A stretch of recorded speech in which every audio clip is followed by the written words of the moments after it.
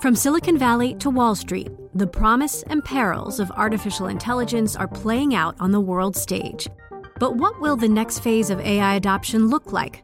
Which companies from big tech to startups will dominate? And where do the risks and unintended consequences lie? I'm Emily Chang. Join me at Bloomberg Tech in San Francisco, May 9th, to answer many of the industry's burning questions, alongside Snap's Evan Spiegel, Xbox President Sarah Bond, OpenAI's Brad Lightcap, top researcher Dr. Fei-Fei Li of Stanford, and many more. More details and just a few tickets left at Bloomberg.com/TechSF. Strap on your parachute. It's time for What Goes Up with Sarah Ponczek and Mike Regan.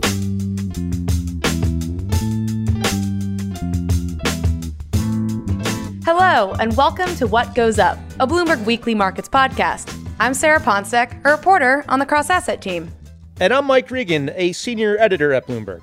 This week on the show, is the market melt-up finally over? Stocks came back to earth this week after a spectacular 60% surge in the S&P 500 from its lows in March. We'll talk with a veteran investment strategist and economist about what an unusual summer it was and how, like the changing of the seasons, markets may be in store for some less favorable weather. And as always, we'll close out the episode with our tradition, the craziest thing I saw in markets this week. Sarah, I got to warn you, I'm double dipping on the crazy things this week. That's good because I really am lacking, so maybe I'll have to take one of yours. All right, good. Actually, I got one from our colleague, Emily Barrett. Well, maybe you can use hers. But, great. And as you said, returning to the show, really a great guest. I like this guest because every time we see her, she makes me think and makes me laugh about markets and just the world in general. Her name is Nela Richardson, and she works at Edward Jones. Nela, welcome back to the show. I think this is your third time. Is that right? Thank you, Mike. It's so great to be here. And I wasn't sure you were talking about me, so thanks for confirming that. Nela, I got to say, I'm also happy to have you this week because I know you're a proud resident of the great Garden State of New Jersey. And our friend Sarah here, believe it or not, has just discovered the Jersey Shore. For the first time in my life, I went to the Jersey Shore, and I can say I will be going back. Sarah's from Florida, and I think the Jersey Shore is basically like Florida with colder water. Yeah, I had a hard time getting in the water. I'm used to like 80 degree water in Florida. It wasn't the same up here. So, Nela, the first question has to be, what's your favorite Jersey Shore town? Geez, I don't know if I have one. I can't say that I have one, but I can say that in Florida, you probably see a lot of New Jersey people, right? I mean, isn't it basically the same people? You're right. The people are the same. The beaches are different. Okay. But Mike, do you have a favorite? Oh, that's a loaded question. You know, Sarah asked me that, and I unloaded with about a 4,000-word response with footnotes. I like your diplomatic answer, though. That was a good one. It's a touchy subject. The most pressing question of the entire podcast. That's right. But I'm very excited. I think Sarah is going to end up being a Jersey woman eventually. I can see it coming. Oh, God. I can see it coming. Work on that hair. You need to work on getting that hair a little higher. I'll work on it. Tease it up. But Nela, as Sarah said in the introduction, wow, what a crazy summer it was. I mean, this ferocious melt up in the stock market. I guess now this week we're looking at Thursday, a massive sort of sell-off, the market coming back to earth. I mean, was that inevitable, do you think? And how much should we be worried about this latest volatility in the market in your mind? It was inevitable and we shouldn't worry about it. I'll tell you. I mean, this is the early stages of what we think is a bear market recovery that could turn into the next bull market. It's an early bull. It's going to wobble before it walks. And it's been so fast, this rally, that the economic fundamentals haven't had a chance to catch up yet. So I would frankly worry to see the rally continue in this relentless way. We should expect some occasional sell-offs, an occasional pullback. That would not be outside of historical precedent for any year, especially a year with so much economic uncertainty as the one we're in now. So like you said, it was inevitable. I mean, you look at some measures of momentum for the S&P 500, for the NASDAQ, reaching the highest levels since January of 2018. I mean, there's no doubt that we had seen this unbelievable run, pretty much just relentless since the March bottom. Does this open up a window for a new regime, though? I know a lot of people have been talking about this rotation, and the sell-off we saw on Thursday was very much tech-led. Can we possibly know that yet? Not yet, but this is what we expect, and this is why we're telling our clients to maintain diversification, maintain exposure across asset classes and sectors, especially those sectors that are poised for an economic recovery. So that's international, small cap, and sectors like financials and industrials. People say it over and over again because it's true and it's true and it's true. You can't put your eggs in one basket, even a tech-friendly basket. It's better to be diversified across sectors so you can actually gain in sectors that have been hurt by the pandemic but poised to rise in the recovery. I always wonder about that. I mean, what do you have? A different basket in each hand when you're carrying your eggs? It's very complicated. I don't know how you actually do it. But Nila, let's get back to that economic data. I mean, it seems like there is, one day there's a data point that looks great, whether it be, say, housing, retail sales, something like that. And then the next, we're still looking at, if you round up to something like 1 million jobless claims a week, what's the disconnect there? Can that data continue to improve on sort of the rosy end of the economic spectrum as this labor market still seems to struggle to get its head back above water? Is there sort of a meeting in the middle that will have to come? Or, is some of the better data going to cool off as this labor data improves? Or, what's your outlook to how to read the upcoming economic reports? I think of it as a rally. It's like a 4-legged rally. The first leg of that rally was ran by the Fed when they cut interest rates, when they dived into the credit markets and promised to buy basically everything that had a coupon except for the lowest of the junk bonds. They were the first leg of the rally. And then it was followed very quickly by fiscal stimulus, bipartisan fiscal stimulus, almost $4 trillion. That's a lot of stimulus. We're still waiting on the completion of that leg.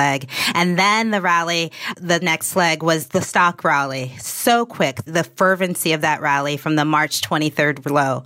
So now we're waiting for this handoff from the fiscal stimulus from the stock market to the economy. We're waiting for the economy to take the baton, so to speak. The problem is the data we've seen has shown a slowing momentum. You can see that in the jobs market, for example. The pace of job gains has slowed. And so the question, and this is going to be where you're going to see the volatility and the disconnect, is can the economy keep up enough to grab that baton and keep running? I think it's too early to do that without some stimulus, without some help. So we're going to need, I think, that fifth round of stimulus that's stalemating, sitting on the sidelines in Congress to really get the economy shored up for a sustainable recovery.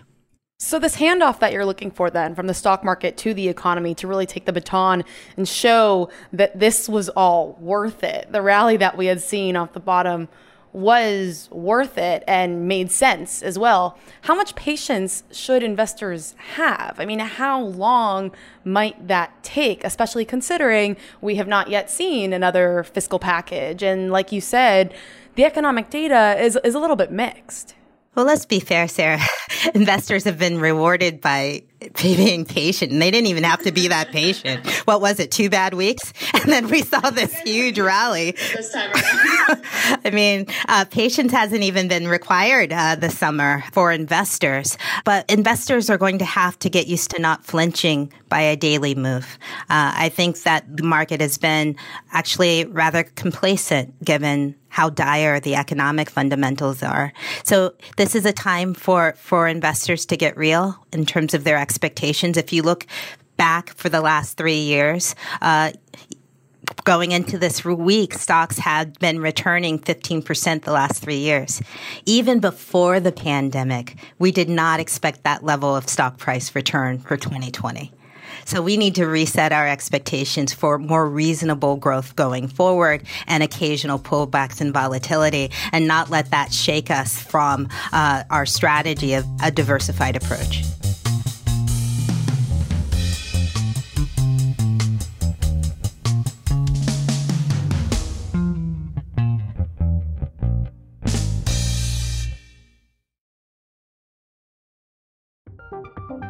From Silicon Valley to Wall Street, the promise and perils of artificial intelligence are playing out on the world stage.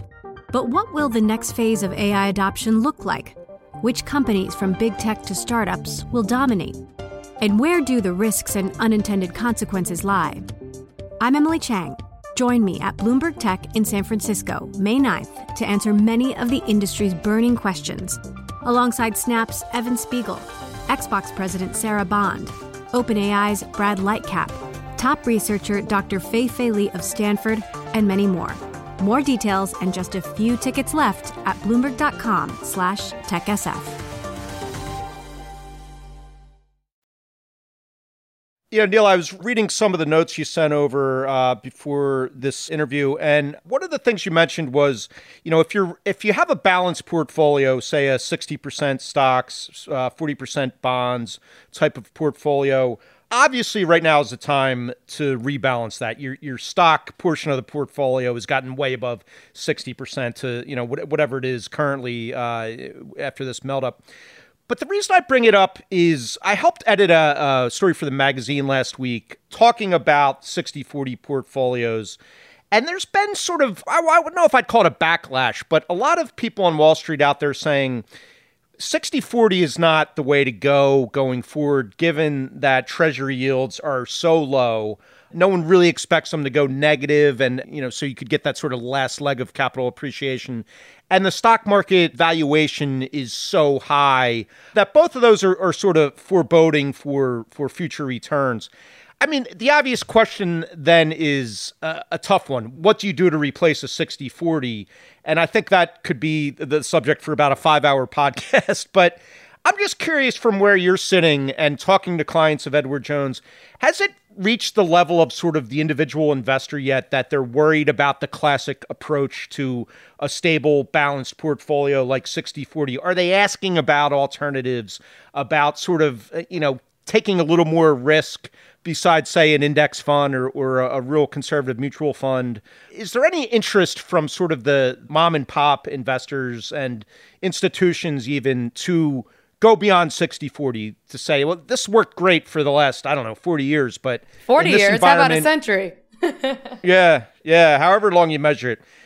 Is this a false alarm? I guess to finish off my 13-part question, is this a false alarm about this sort of the outlook for a 60-40 type of strategy, or is it worth considering sort of branching out and looking at some alternatives? It is a real placeholder of perspective for clients. I will say that. Look, we are in this current environment that is likely to stay with us for a long time of lower for longer interest rates. And we thought they couldn't go any lower. They actually went lower in 2020, and they're likely to stay there longer. If you really think about what the Federal Reserve has done, cutting rates near zero, yes, okay, that's the first thing. But then introducing a whole new concept, a whole new level of flexibility in terms of saying we are not going to start raising interest rates as soon as we see inflation creep up to 2%. We're actually going to let it creep up, and we're going to let it creep up for some unspecified amount of time. What that basically did when the Fed announced that last week, the average inflation targeting policy, is said, we're going to keep interest rates, short-term rates, very low for a very long time, past 2022, and perhaps even longer. And so what that says to clients is, whoa, how am I going to get income on my bonds that are paying me nothing? And so bonds have really two purposes, right? One is for income, and the second is to cushion against volatility. And both of them are, the income one is for sure lower when you have lower yields, but also the volatility cushion isn't as strong as if you can't see the interest rate decline 1,000 basis points like we've seen under certain economic environments. There's not a lot of room to move for interest rates to go lower. So the question is, how do I get that kind of growth? How do I get that kind of yield? And this is why diversification matters. When you see a move like you have seen recently with a tech sell-off, it's important not to abandon that growth strategy because you're going to need it in your portfolio. This is an environment where you have to play both offense and defense because you're going to see volatility. So you need to have some defensiveness in your portfolio. That's fixed income. That's utilities. That's consumer staples. But you're going to have to play offense. And the last thing I'll say is people who get close to retirement think, oh, wow, I'm going into retirement, my distribution stage of life. I need to really pay attention to markets now. And I think what gets lost in that thought process is that you could spend 25 years in retirement. If you think that there's a bear market every 3 to 4 years, you could see 8 bear markets in retirement. So to give up on growth too early could be a mistake for your long-term enjoyment of your retirement. 8 bear markets during retirement is not, oh boy, that's... You're scaring Mike out of going into retirement. I know. I'm never going to retire. That's the only solution. Never retire. You know, Mike, I think Neela needed more patience, though, for that question you asked than stock investors maybe needed all year. That was a good one, wasn't it? Yeah. It was a long one. She answered 12 of the 13 parts. That's not bad. That's pretty good. I'd give it an A+. Neela, I do want to ask you a hypothetical, though, and kind of put you on the spot. Oh, that wasn't putting me on the spot just now with Mike? Okay. It happened the entire time, but even more so. Okay. Neela lives on the spot, right? So it's very early on. We don't know if this volatility that we have seen is going to continue to the extent that we have seen what we saw towards the end of this past week. If we were to see this continue, is it possible that we could see the Fed at its meeting this month do something more or say something more to try to ease the situation? And if they do, what would that mean from a portfolio perspective? You know, there's a variety of ways to answer that question. I'm going to answer it this way. I would like to think, and I do believe this, that the Fed will not be swayed by market moves. They know that they have done what they intended to do by their action, which is to add liquidity to the market and to improve credit market functioning. So we could continue to see the flow of credit to hard-hit consumers and businesses. Beyond that, to change policy to make sure that markets keep climbing is not part of the two-pronged mandate that the Fed has. That mandate is to price stability and full employment. And so what I hope you see is what's in that input function for the Fed is the unemployment rate, which is still very high. And we know it's higher for minority groups. And so I think what the Fed is doing actually is really taking a deep look into its practices of full employment and making sure that that is as broad-based and reaches as many communities as possible. What you might see, though, the volatility do in terms of actors is to nudge Congress, which is sitting on a 5th round of stimulus that, you know, we're going to quibble over these numbers, but if the Republicans' initial bid was $1 trillion in new stimulus and the Democrats was $3 trillion, look, it's still $1 trillion in stimulus. That's a lot of stimulus in Act 5 of the bipartisan legislation would do. So I think that's what vulnerable households are waiting for, but you might need a market nudge, unfortunately, to get policymakers to that point. Yeah, that's a big bid-ask spread there between $1 trillion and $3 trillion. But you're right. It's, starting with a high base. You know, Neela, they say not to talk about religion and politics. I'm not going to ask you about religion, but you did bring up the politics. And I think we can't help but have to talk about it these days. The election coming up in November. We've had a few stories out at Bloomberg talking about the way people are sort of trying to hedge the event risk of the election. Really almost unprecedented hedging taking place across all asset classes. But, how do you communicate to clients about the risks and opportunities ahead of the election? Does it make sense to sort of take some risk off the table to try to sort of, book some profits ahead of the election? Or is that a fool's errand to try to do that, given how this market's just been melting up anyway? You know, we've had one and very consistent message about elections and election years, even elections in 2020. Don't play politics with your portfolio. Now, I'm going to grant a number of things. I'm going to grant that we've seen an unprecedented surprise this year in terms of the pandemic. I'm also going to grant that this is a very divisive election where, because exacerbated by the pandemic, you're seeing social upheaval. You're seeing racial injustices being protested in the streets. You're seeing higher than ever before jobless numbers, GDP declining by the most since the Great Depression. So there's a lot going in to a vote in November this time around. But if you look historically, it really doesn't matter over the long term who controls Congress, who controls the White House. Stocks have performed on average 10%, regardless of who controlled what in Washington. And I know I lived in Washington for 15 years. It's full of very important and very self-important people. So I know that this is going to be heart-wrenching to know that they don't control everything in the economy. But it's really economic and corporate fundamentals that matter the most for a rally. So any reaction we see, and I do think we'll see a reaction to the November win, it's likely to be short-lived. It's likely to be a knee-jerk reaction to what's going on, and it's likely to wash out over the longer term.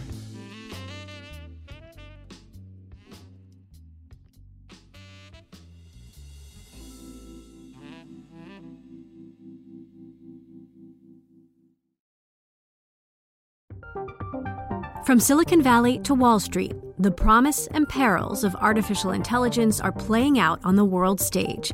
But what will the next phase of AI adoption look like? Which companies from big tech to startups will dominate? And where do the risks and unintended consequences lie? I'm Emily Chang. Join me at Bloomberg Tech in San Francisco, May 9th, to answer many of the industry's burning questions, alongside Snap's Evan Spiegel, Xbox President Sarah Bond, OpenAI's Brad Lightcap, top researcher Dr. Fei-Fei Li of Stanford, and many more. More details and just a few tickets left at Bloomberg.com/TechSF.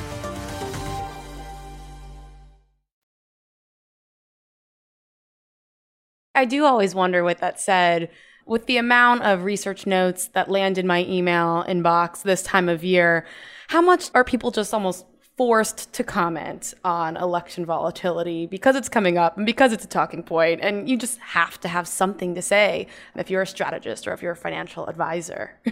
Well, I'm always wary of being prompted to say something I don't have anything to say about. That's not a good recipe. But I think there is also a difference between policy and politics, and we conflate the two all the time. But you can talk about policy. Policy has an effect on companies. It has a disproportionate effect. And so the nuance is actually really interesting, but it's not a headline. It's not a talking point that's easily given. It's so much easier to just make this bipartisan reference to Republicans, Democrats, Biden, Trump, instead of digging into the policy details, because that's where the devil lies, and the devil is what controls the outcomes. Unfortunately, in some of this policy legislation. So it's really digging into those details and seeing how that affects particular sectors and who benefits and wins. And that's hard work. I think we got the headline there, Sarah. Neela says the devil's in charge. No, as much as I try, I can't get the headline right. I said no religion. You all are very good at uncovering the best headlines. That's our job. But I guess from a sector standpoint, maybe it makes sense to pay closer to the election, right? I mean, you got Biden is a clean energy guy, Trump's a dirty energy guy, and you could go down the list. Is even that foolish, do you think, to try to game that too much? Mike, I would never say anything you said was foolish, but I'm going to. But I know, because I was I've been listening very closely, have you? I was a government economist. I worked on the Dodd-Frank legislation, and I know firsthand that what is promised on the campaign trail looks a lot different by the time it makes its way through Congress and into the government agencies which actually write and enact law. So again, the first response, the knee-jerk response, it's too early. It's short-lived. Seeing how these policies play out as they move through the democratic process is what's really important. See, this is why we're so lucky to have someone like you on the show. All right, Mike, I think it's that time, though. Is it time? Okay. Neely, I know you're a veteran of the show, and you know it's time for the craziest thing. Stand clear of the craziest things we saw in markets this week. All right, well, I'll give you Emily Barrett's. Our colleague Emily Barrett gave us this one via Marty Fridsden. Said the year-to-date return on high-yield debt turned positive in August, and the distress ratio, that is the percentage of bonds yielding greater than 1,000 basis points over treasuries, hit an all-time low for a recession. That's kind of a mouthful, but I guess that is a pretty crazy thing. I guess not that surprising given the purchases the Fed's making in the corporate bond market. But Neil, how do you pay close attention to the credit markets? As far as trying to suss out the prospects for the stock market.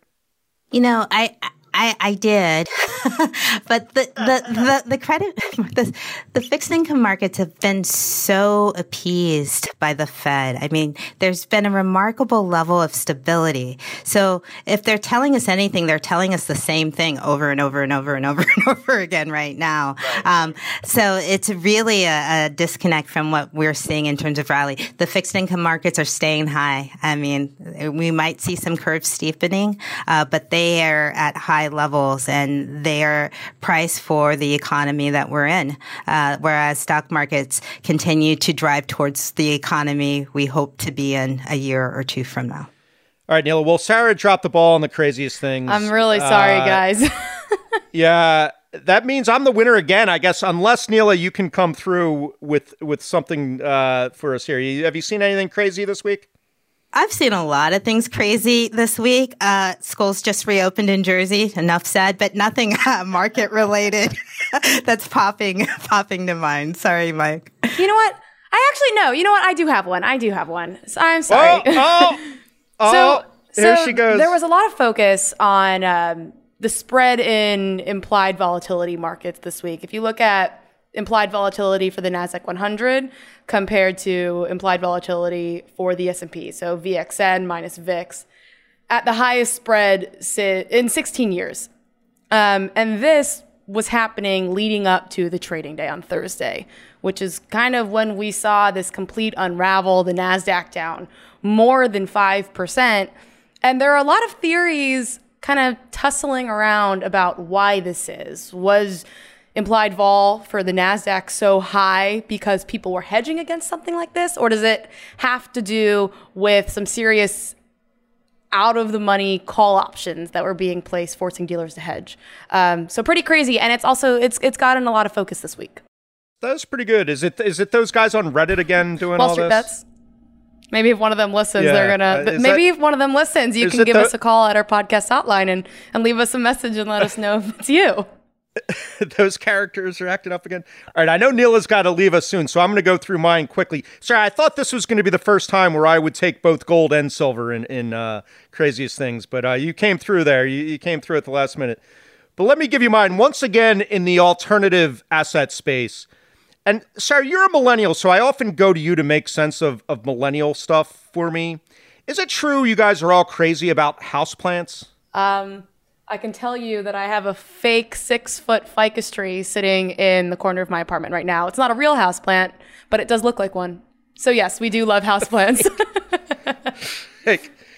All right, well, let me tell you about this houseplant in New Zealand. I'll let the New York Post headline really explains it all. Headline is, some sucker in New Zealand just spent $5,000 on a houseplant.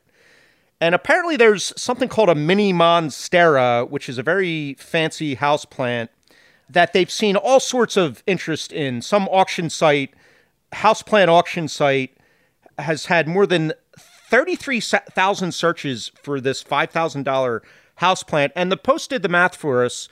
It doesn't have many leaves on it. So they said, for anyone counting, that breaks down to about $1,300 per leaf.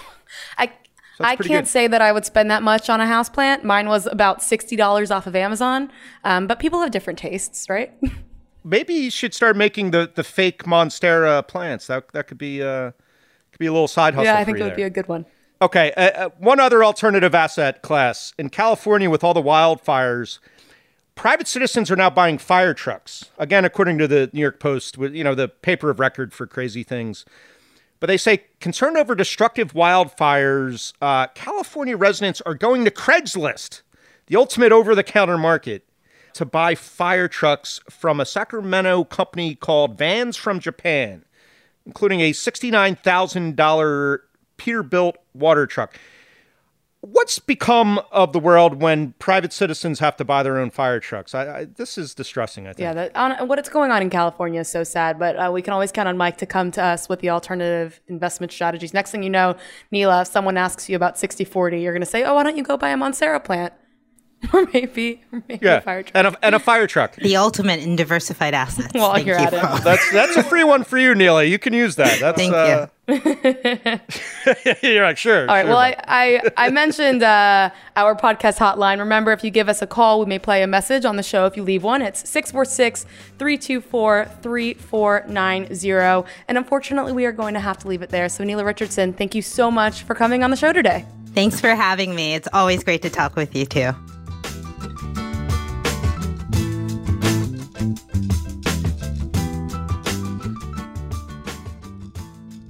What Goes Up will be back next week. Until then, you can find us on the Bloomberg Terminal, website, and app, or wherever you get your podcasts. We'd love it if you took the time to rate and review the show on Apple Podcasts so more listeners can find us. And you can find us on Twitter. Follow me at Sarah Ponsek. Mike is at Reganonymous, and you can also follow Bloomberg Podcasts at Podcasts. Of course, thank you to Charlie Pellet of Bloomberg Radio and the voice of the New York City subway system. What Goes Up is produced by Jordan Gaspore. The head of Bloomberg Podcasts is Francesca Levy. Thanks for listening. See you next time.